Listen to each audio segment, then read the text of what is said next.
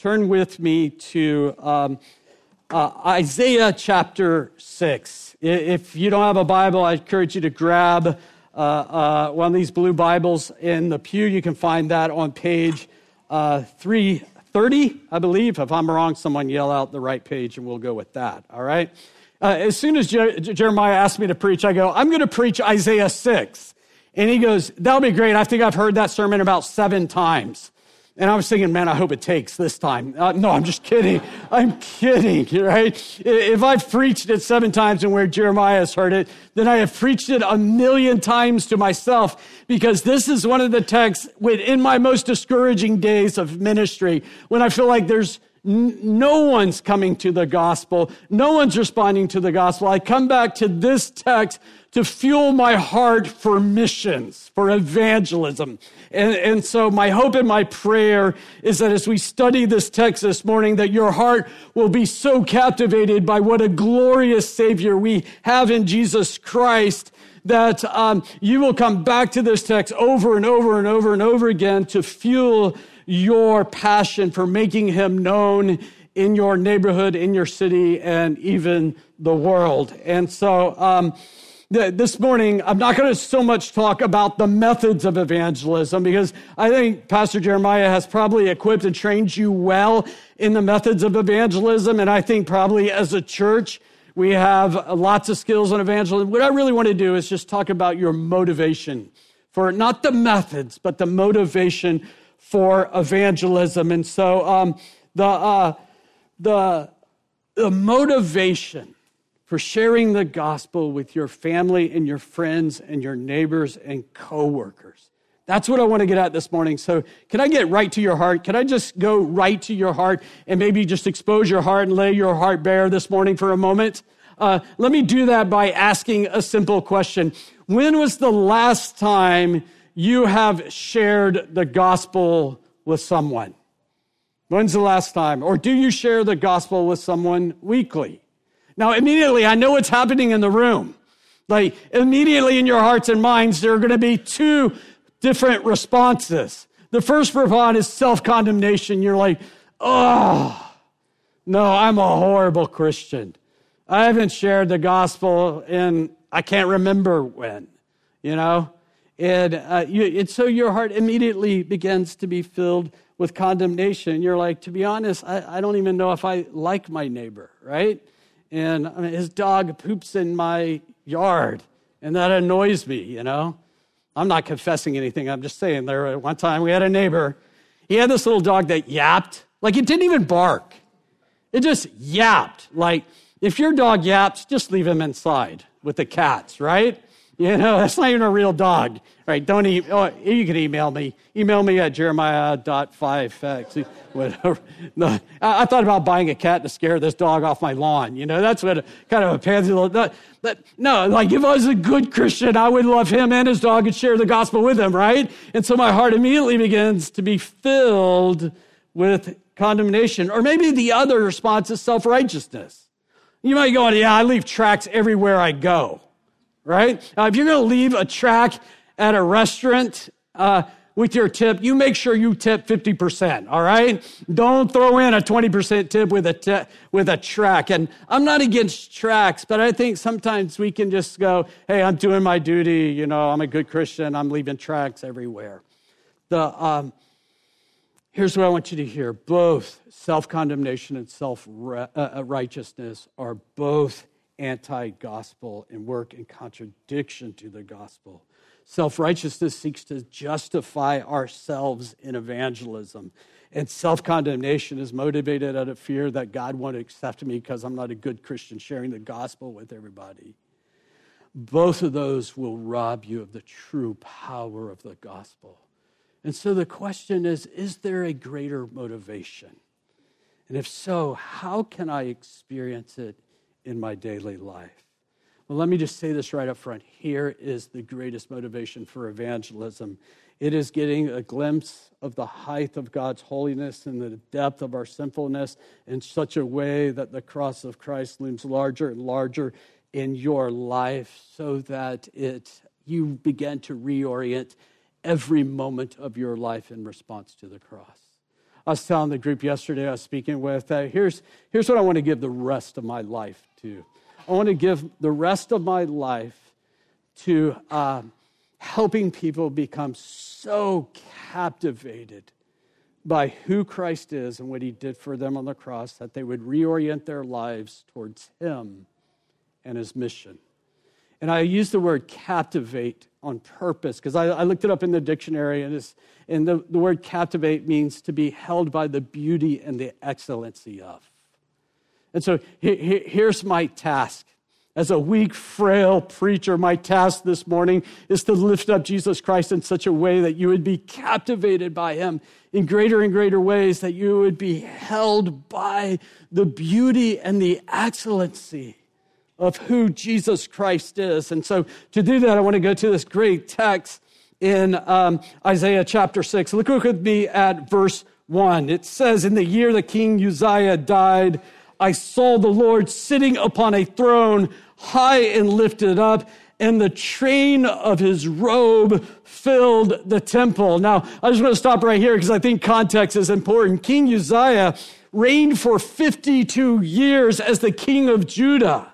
You don't know how many presidents we've had in the last 52 years? 11.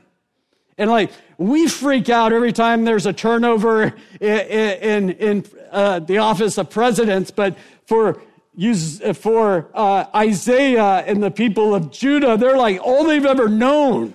I mean, Isaiah was probably a young man when he was having this vision. All he has ever known is King Uzziah ruling over Judah. And now all of a sudden he's dead, and it feels like their worlds have been turned upside down.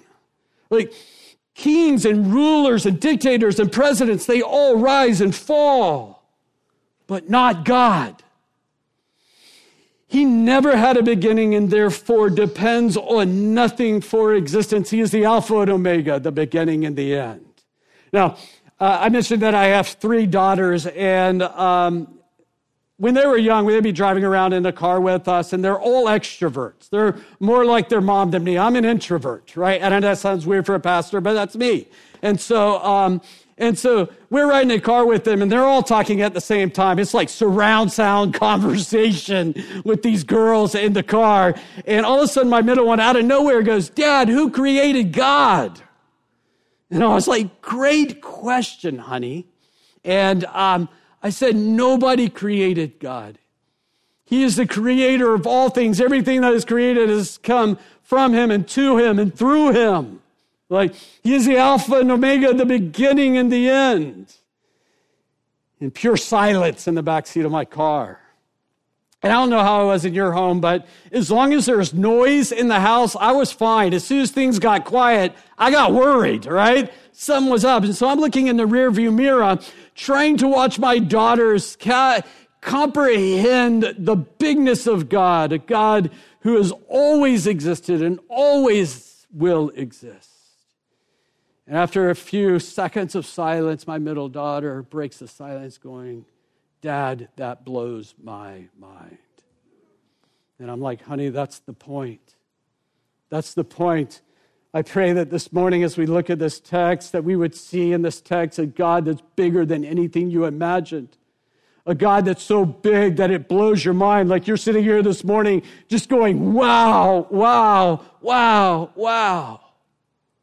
I remember an old lady came up to me one time and said, I don't know about heaven. Like, I think I might get bored in heaven. I mean, is it going to be a never-ending praise chorus, right? Like the song that never ends, you know? I was like, "Man, heaven is going to be so much greater than that." Because we will spend all of eternity plunging the depth and the riches and the beauty of the gospel revealed to us, all of who God is revealed to us in the face of Christ.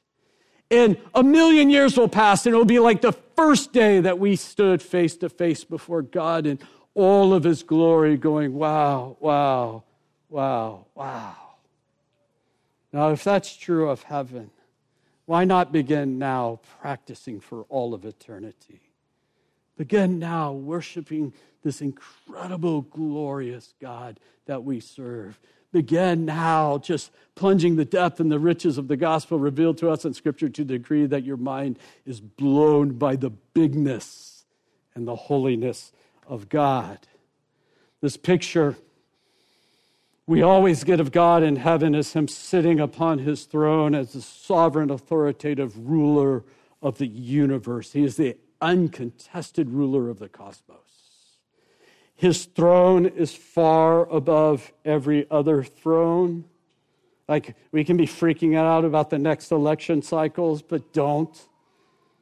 Because above the Oval Office is a much greater throne, and it matters, but not to the degree that there's a greater throne than the Oval Office.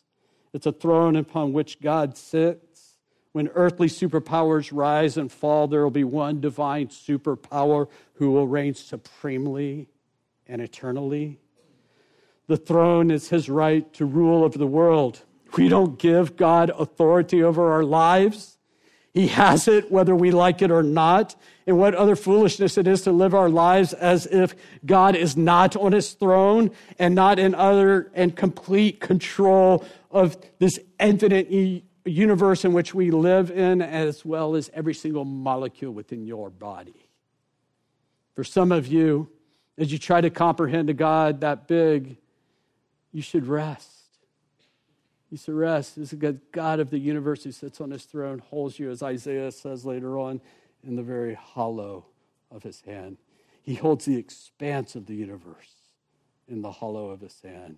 Do you think he cannot hold you? Now, look what happens next as we have this big view of God. In verse 2, it says, and above him stood the seraphim. Each had 6 wings.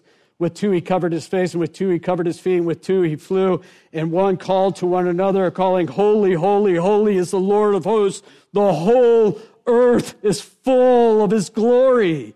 And the foundations of the threshold shook at the voice of him who called, and the house was filled with smoke. I mean, this had to be one rocking concert, right? Some of you think the music is too loud on Sunday morning. Wait until you get to heaven, right? Here's what a seraphim is. A seraphim simply means fiery one. I grew up actually here in Brevard County in Rockledge, Merritt Island. And I'll never forget as a child, my dad took me to watch the Blue Angels at Patrick Air Force Base. And I'll never forget sitting out there and watching them just zoom almost, it felt like at eye level across the runway in front of us. And you could see the jet engines, the roar of the jet engines. You could feel it in your chest as it rumbled by you. Now, when we're thinking of seraphims, I want you to think more of blue angels than chubby babies with wings, all right? That's what the seraphims here are. And each of these seraphims had 6 wings. And so imagine this, with 6 wings, one set they would fly around on. On another set, they would cover their feet, presumably because they knew they were in the presence of a holy God. And then with the third pair, they would cover their faces because they were in the presence of a God so great and so glorious and so holy they couldn't even bear to look upon them. Now, seraphims, these angels, would be beings that would bring fear into the hearts of men who encountered them. But before a holy and great God, it was these seraphims that would cover their faces because God's holy is that great. Now, Isaiah doesn't tell us the number of seraphims on the throne room of heaven, but Revelations 5:11 tells us that the number of angels surrounding the throne room of God is numbering of the myriads and myriads and thousands of thousands. And they're calling out, holy, holy, holy is the Lord of hosts. The whole earth is full of his glory. The very foundation, it wasn't just the foundations, it was the thresholds of the foundations that were shaking. The place you run to, we don't have earthquakes in Florida, but if you have a hurricane or a tornado, you go to the strongest point of the house, which is usually the thresholds of the door frames. And even they were shaking under the echo of myriads and myriads and thousands of seraphim singing, holy, holy, holy. Now, the glory of God is the manifestation of his holiness. God's holiness is the incomparable perfection of his divine nature. His glory is on displays that holiness. One of my seminary professors, great theologian R.C. Sproul, writes this. He goes, God is glorious. That means God's holiness has gone public. His glory is a full display of his infinite holiness.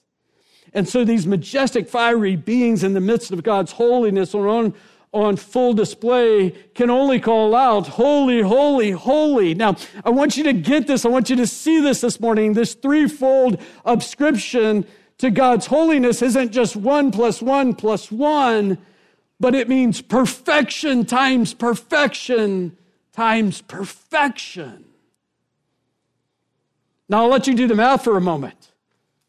But I don't know about you, I was never really good at math, but that kind of math just blows my mind. Look with me at verse 5. Isaiah's only rightful response to the revelation of the holiness of God on full display is to say, woe is me, for I am lost, and I'm a man of unclean lips, and I dwell amidst the people of unclean lips, for my eyes have seen the King, the Lord of hosts. You see, the only response to the holiness of God is to mourn our sin. Now, most of us are good at minimalizing our sin instead of mourning our sin. But in light of the holiness of God, you can never minimize your sin. Your only response is to mourn your sin. That's why Isaiah says, woe is me. For those of you who are old school, rolling with the KJV, it says, I am undone. I'm undone. Or the NIV says, I am ruined. I am ruined. Now, in order to understand what Isaiah is saying, we must have a biblical understanding of what the word woe means. It's lost its meaning in our day and time, but in biblical times, when a prophet would utter the word woe against an individual or a city or a nation, it meant certain doom, like no hope. And so when Isaiah uses the word woe, he's pronouncing God's judgment against him. He's saying, I'm worthy of death. I'm worthy of being destroyed. And so why was this his response? It wasn't simply because he had a dirty mouth. It went far deeper to his mouth. The problem was rooted deeply in his heart. He realized that he was a sinner living among sinners, and this caused him to tremble and become undone. And so let me just stop for 1 second here this morning and ask the question, have you ever been undone by your sin? Have you ever been undone by your sin? Remember the earthquake in Haiti that happened in 2010? Over 220,000 of our Haitian brothers and sisters' life ended in just one day. I remember I'd experienced in the days unfolding that tragedy that would shape me in a powerful way. I was living in Orlando, and I was upstairs in my study on a Saturday night doing some last-minute preparation for Sunday morning, the next morning, and I was plowing away, but I had the TV on in my office that was giving coverage to just this unfolding disaster that was happening just an hour-and-a-half flight from us. And I was busy doing preparation, and my youngest daughter, who was 11 or 12 at the time, very young, so tender-hearted, she came into the office unnoticed. And if I'd known she'd come in, I'd probably turn the TV off because the coverage was so heart-wrenching and so graphic. And the only reason I knew she was in there is I just heard her begin to weep. I mean, she just began to weep uncontrollably. And I spun around on my desk and saw her, went over to the couch and scooped her up and held her in my arms. And she goes, Dad, why does God let something like this happen? Why does something so devastating happen? And I responded to her and saying the earthquake, like every other natural disaster, reminds us that creation groans under the weight of sin and judgment under God. And she began to cry even harder. And she goes, Daddy, I hate sin. I hate sin. And as I sat there and I held her, I thought to myself, oh, I wish I hated sin as much as she did. Oh, I wish I would weep over my sin and the sin that we see all around us. Have you ever been undone by your sin? One of the reasons we're not compelled to live out the mission of God is we truly don't hate sin. We don't weep of its destructiveness in our lives and the lives of those around us. We've never truly been undone by sin. Yesterday afternoon, we got message that one of our former staff members who had battled addiction, alcohol addiction, had a relapse and died just like that, a young man. I remember talking to my wife about it, and she's like, I hate sin. I hate sin. I hate its devastating effect on people's lives that we love and care for. Pastor and author Kent Hughes writes in his commentary, he says, there's two great tragedies that are possible in every human soul. The first one is this. The first tragedy is of never trembling, of never coming to face one's sin before a holy God. And the second is the tragedy of disregarding such spirit-producing trembling. The one whom God has brought to fear for his own soul must not turn away. And so have you been undone by your sin? If you're here this morning and you've never been undone with your sin, you've never had a glimpse of the height of God's holiness and the depth of your own sinfulness in such a way that the cross of Christ looms large, that Jesus Christ as your Savior has not seemed glorious, then I plead with you, respond. You are here because the Spirit is drawing you to himself. Surrender to the one who is on the throne that's above all thrones. Surrender to the one who is the uncontested ruler of the cosmos. Surrender to your life to the one who will hold you securely in his hands. Regardless of superpowers rise and fall, he will always hold you in his hands. Now, something powerfully amazing happened to Isaiah as he mourned his sin. Look with me at verse 6 and 7. It says, the one of the seraphims flew to me, and having in his hand a burning coal that he had taken with tongs from the altar. I mean, think about that for a moment. A fiery being taking a coal so hot that he has to use tongs, and he places it upon Isaiah's lip. Verse 7, it says, he touched my mouth and said, behold, this has touched your lips. Your guilt is taken away. Your sin is atoned for. That is the greatest message the world has ever known. Do you know that for yourself? Do you know that your guilt has been taken away?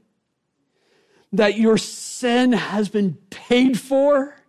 What glorious news. The purifying grace of God not only seared Isaiah's lip, but it burned deeply into his heart. Isaiah experienced this deep, deep mourning of his sin, but experienced the great comfort of the gospel. I mean, that's the second beatitude in Jesus' Sermon on the Mount. Bless those who are poor in spirit, those who see their spiritual poverty, for theirs is the kingdom of heaven. The threshold in entering into the kingdom of heaven is seeing your spiritual poverty. And then the second beatitude is that you mourn it, and yet the blessings of mourning your sin is that you get to experience the gospel of the comfort of the gospel. Jack Miller, a pastor and preacher that had a huge influence. I never had the chance to meet him, but he influenced a lot of my mentors. He would always go around telling people, cheer up. You're more sinful than you ever dared imagine. But you are far more loved than you ever dared hope. That's the comfort of the gospel. That's what Isaiah is experiencing. I think the question that we need to wrestle with this morning is, how can I get a vision like Isaiah? The answer is simple. Look to the cross.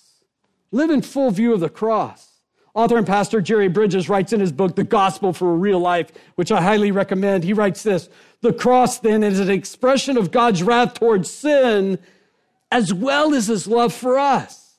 It expresses his holiness and his determination to punish sin even at the cost of his son, and expresses his love in sending his son to bear the punishment we so justly deserved.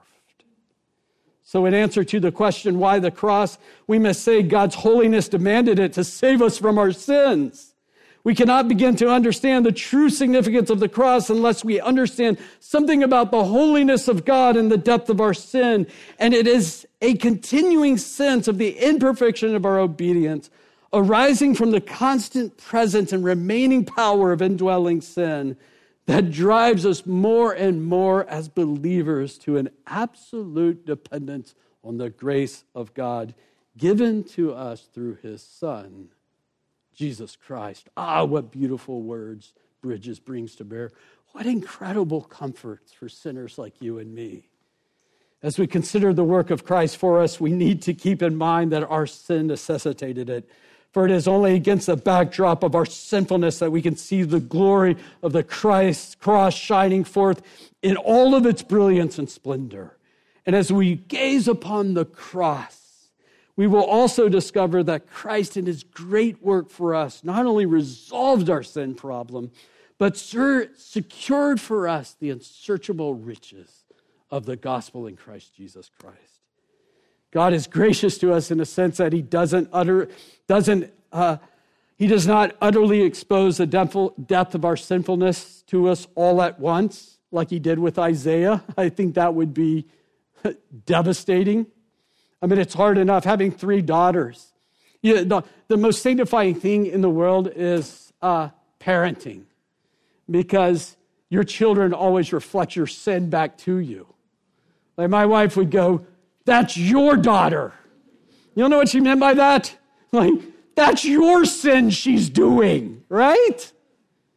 And it's like, man, I get it in small doses. Isaiah got it all at once. But he exposes that to us day by day as we press into the gospel and grow in the awareness of God's holiness and the depth of our sinfulness. And the result is that a glorious Savior comes shining through. Yeah, we are great sinners, but here's the good news of the gospel. We have a far greater Savior. And that is our hope upon hope. I never tire of the words in the great hymn, Amazing Grace by John Newton. It says, you know it well, amazing grace, how sweet the sound that saved a wretch like me. I once was lost, but now I'm found, was blind, but now I see. And then the next verse says, 'twas grace that taught my heart to fear, and 'twas grace my fears relieved. How precious did that grace appear the hour I first believed. You know what the line that has so shaped my heart in that beautiful hymn is, 'twas grace. We don't always think of it in this way, right? But 'twas grace that taught my heart to fear, and grace my fears relieved. It's a work of grace that shows you how sinful you are, but it's a work of grace that relieves you because you have such a glorious Savior. Now, it is God's amazing grace that simultaneously teaches our hearts to fear the holiness and the wrath of God, but it's the same grace that relieves our fears. I think the most transforming discipline you can develop in your Christian walk is to learn to preach the gospel to yourself. In order for us to live in full view of the cross, we must allow the truth of the gospel to define every moment of our lives, the decisions we make, the way we relate to people around us. Martin Luther, the great reformer, wrote this. I love this. He goes, most necessarily it is therefore that we should know this article well, speaking of the gospel, and we need to teach it to others and beat it into their heads continually. I love the pastoral way he just says that, like, just beat it into their heads. That's Pastor Jeremiah's job every single Sunday, right? He gets to get up here and beat this amazing grace into your hearts and minds to the degree that you will believe it, that it will shape every decision you make in every moment of your life. Carl Trueman is the professor of historical theology and church history at Westminster Theological Seminary. In his article, I would Google this and save it. It's an article entitled, "Thank God for Bandit Country." Carl explains how Martin Luther, preached the gospel to himself. Carl writes, "I have learned much from the master theologian, churchman, public figure, and normal Christian believer." That's what I always think of when I think of Martin Luther. It's well known that in his writings and in table conversations, Luther would often refer to visits from the devil and how the devil would come to him and whisper in his ear, accusing him of all manners of filthy sin. "Martin, you are a liar, greedy, lecherous, a blasphemer, and a hypocrite. You cannot stand before God." To which Luther would respond, "Well, yes, I am. And indeed, Satan, you do not know the half of it. I have done much worse than that, and if you care to give me your full list, I can no doubt add to it and help you make it more complete." But you know what, Martin says? He goes, "My Savior has died for all my sins. Those you have mentioned, those I could add, and indeed those that I have committed, but am so wicked that I'm unaware of." It does not change the fact that Christ has died for all of them. His blood is sufficient. And on the day of judgment, I shall be exonerated because he has taken all of my sins on himself and clothed me in his own perfect righteousness. My Savior knows the full depth of my sleaziness, my sin, and my moral insanity, and covered by his blood all these crimes you allege against me. Indeed, he has covered many more and much worse. And your reminders of my sinfulness and my need of him are most gratefully received. You don't know how you fight Satan? With the truth of the gospel. This amazing grace that both convicts us of our sin and brokenness and comforts us with his love and forgiveness. How precious, how beautiful is this grace. Be transformed by it. Always live in it. And as you grow in grace, may your love and devotion for Christ burn ever brighter as the hour in which you first believed. Right? Now, to answer the question, how do I get a vision like Isaiah? It's simply to look to the cross and no further. A gospel awakening means seeing more of God's holiness and more of my sin. And because of what Jesus Christ has done for us on the cross, we need not fear seeing God as he really is, in all of his holiness, going public, or even admitting how broken we are.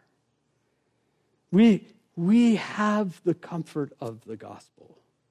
And so grace becomes our motivation for mission. It is that joy when we are captivated with the beauty and the depth and the riches of the gospel, where we, like Isaiah, can say, "Here am I, send me. Here am I, send me." This is where I want us to be. This is where I want to be. Right? Now, in almost all my years of hearing this text preached, most preachers, not all, but most would stop here in the sermon, Isaiah prayer, and saying, "Here am I, send me." And honestly, I don't blame pastors for stopping right here. Because once you get past here, something really uncomfortable happens in this text. It says, look at it with me in verse 9. He said, "Go and say to the people, keep on hearing, but do not understand. Keep on seeing, but do not perceive. Make the hearts of this people dull and their ears heavy and blind their eyes, lest they see with their eyes and hear with their ears and understand with their hearts and turn and be healed." Like when the gospel is preached, the human heart is never left unchanged. It either becomes repentant or resistant. It either becomes closer or further, softer or harder, but it never remains the same. Jonathan Edwards, he goes, powerful preaching, if it doesn't awaken, it hardens more than any other preacher. And this is Isaiah's calling. His calling is he's going to go to a people, he's going to preach to them, and there's not going to be a revival. Like they're just going to harden their hearts. I mean, imagine planting a church and plowing hard, preaching your heart out, and no one comes to your church. Or if you spend year after year investing in your neighbors, lovingly demonstrating and declaring the gospel to them, and nobody responds. If you are motivated by self-righteousness or self-condemnation, you will self-destruct. You'll self-destruct. So the question then becomes, what is my motivation if I see absolutely no fruit? What's the point? I'll never forget when we were in Orlando, we met a friend of ours. She was a doctor. Her husband had left her, and we met her because her kids were our kids' age at the time, and they could come playing at our house, and they were playing at our house a lot. And we were like, we don't even know your mom, and you're playing in our house. And they're like, oh, well, my mom has breast cancer. She just had a double mastectomy. And so that's how we got to meet our neighbor. And we began to invest in her, love on our kids. And we vacationed with her, and we'd share the gospel with her over and over and over again, and she never responded. I'll never forget driving to our neighborhood one day. My wife goes, man, we've done everything. Like, we've vacationed with her and her kids. We've shared the gospel. We've loved her in sacrificial ways, and she's not responded to the gospel. Is she just not part of the elect? Should we just give up? And I remember just sharing in that discouragement with my wife, and then going, no, we'll never give up, because the motivation for why we declare the goodness and grace and glory of our Savior is not simply for conversions. We want conversions, but there's a deeper motivation than that. It's that we get to sing of God's goodness, grace, and glory. The motivation for missions, for evangelism, comes the glory of God, fueled by God's grace. The end goal is God's glory. It's that we get to join in with the seraphims and the angels singing, holy, holy, holy is the Lord of hosts. The whole earth is full of his glory. And we get to be a part of that, of filling our little dark corner of the world with the light of the glory of God. That is the motivation for evangelism. It is to declare what already is and what will be, that the whole earth will be full of his glory. Man, that infuses such deep meaning and purpose into our lives, right? That we get to join in with the seraphims in declaring the holiness of God. The hope that Isaiah has and the hope that we have rests solely on this holy seed that Isaiah speaks of in verse 13, the one for whom we will sing a new song. A song that goes like this in Revelations 5, 9, and 10. It says, worthy are you who take the scroll and open its seals, for you are slain in your blood, and by your blood you ransomed me. He ransomed you. He ransomed the people for God from every tribe and language and people and nation, and you have made them a kingdom of priests to our God, and they shall reign on the earth. That's the end of that song that Isaiah sees in Isaiah 6. And Revelations 10 is just that there will be people from every tongue, tribe, and nation there, because God has used broken vessels like you and me to sing of his goodness and grace and glory.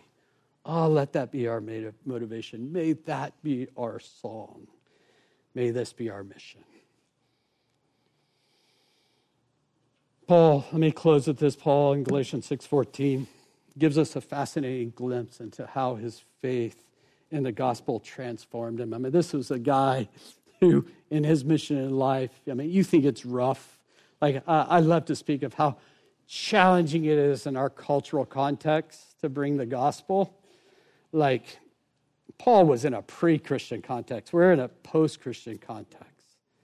And he suffered way more than any of us will ever suffer for the gospel. Prison, beaten, snake bitten.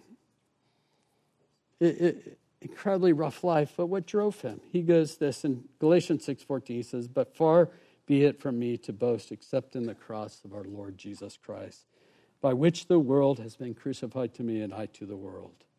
Pastor and author John Stott writes this. He goes, in his commentary in Galatians, he goes, Paul's whole world was in orbit around the cross. Let me just say that again. Paul's whole world was in orbit around the cross. It filled his vision, illumined his life, warmed his spirit. He gloried in it. It meant more to him than anything else. The Greek word translated here as boast has no exact English equivalent. It means to glory and trust in, revel in, live for. In a word, God's glory was his obsession. And so this is what it means to live in full view of the cross. This is why Crosspoint exists. That's the whole point of the name of this church, right? Is that we would live in full view of the cross. And so my prayer for you and for Crosspoint Coast is that you would be so captivated. First, by who Jesus is. And then what he accomplished for you on the cross. That you would begin to reorient your whole life towards him and his mission, fueled by a desire to bring his glory to the ends of the earth. Let's pray. Heavenly Father, we are about ready to enter into communion. And the fact that the uncontested ruler of the cosmos would send his son to enter into the messiness of our lives to redeem us. That's mind-blowing. That's heart-transforming. Oh, may that grace fall upon us anew and afresh this morning.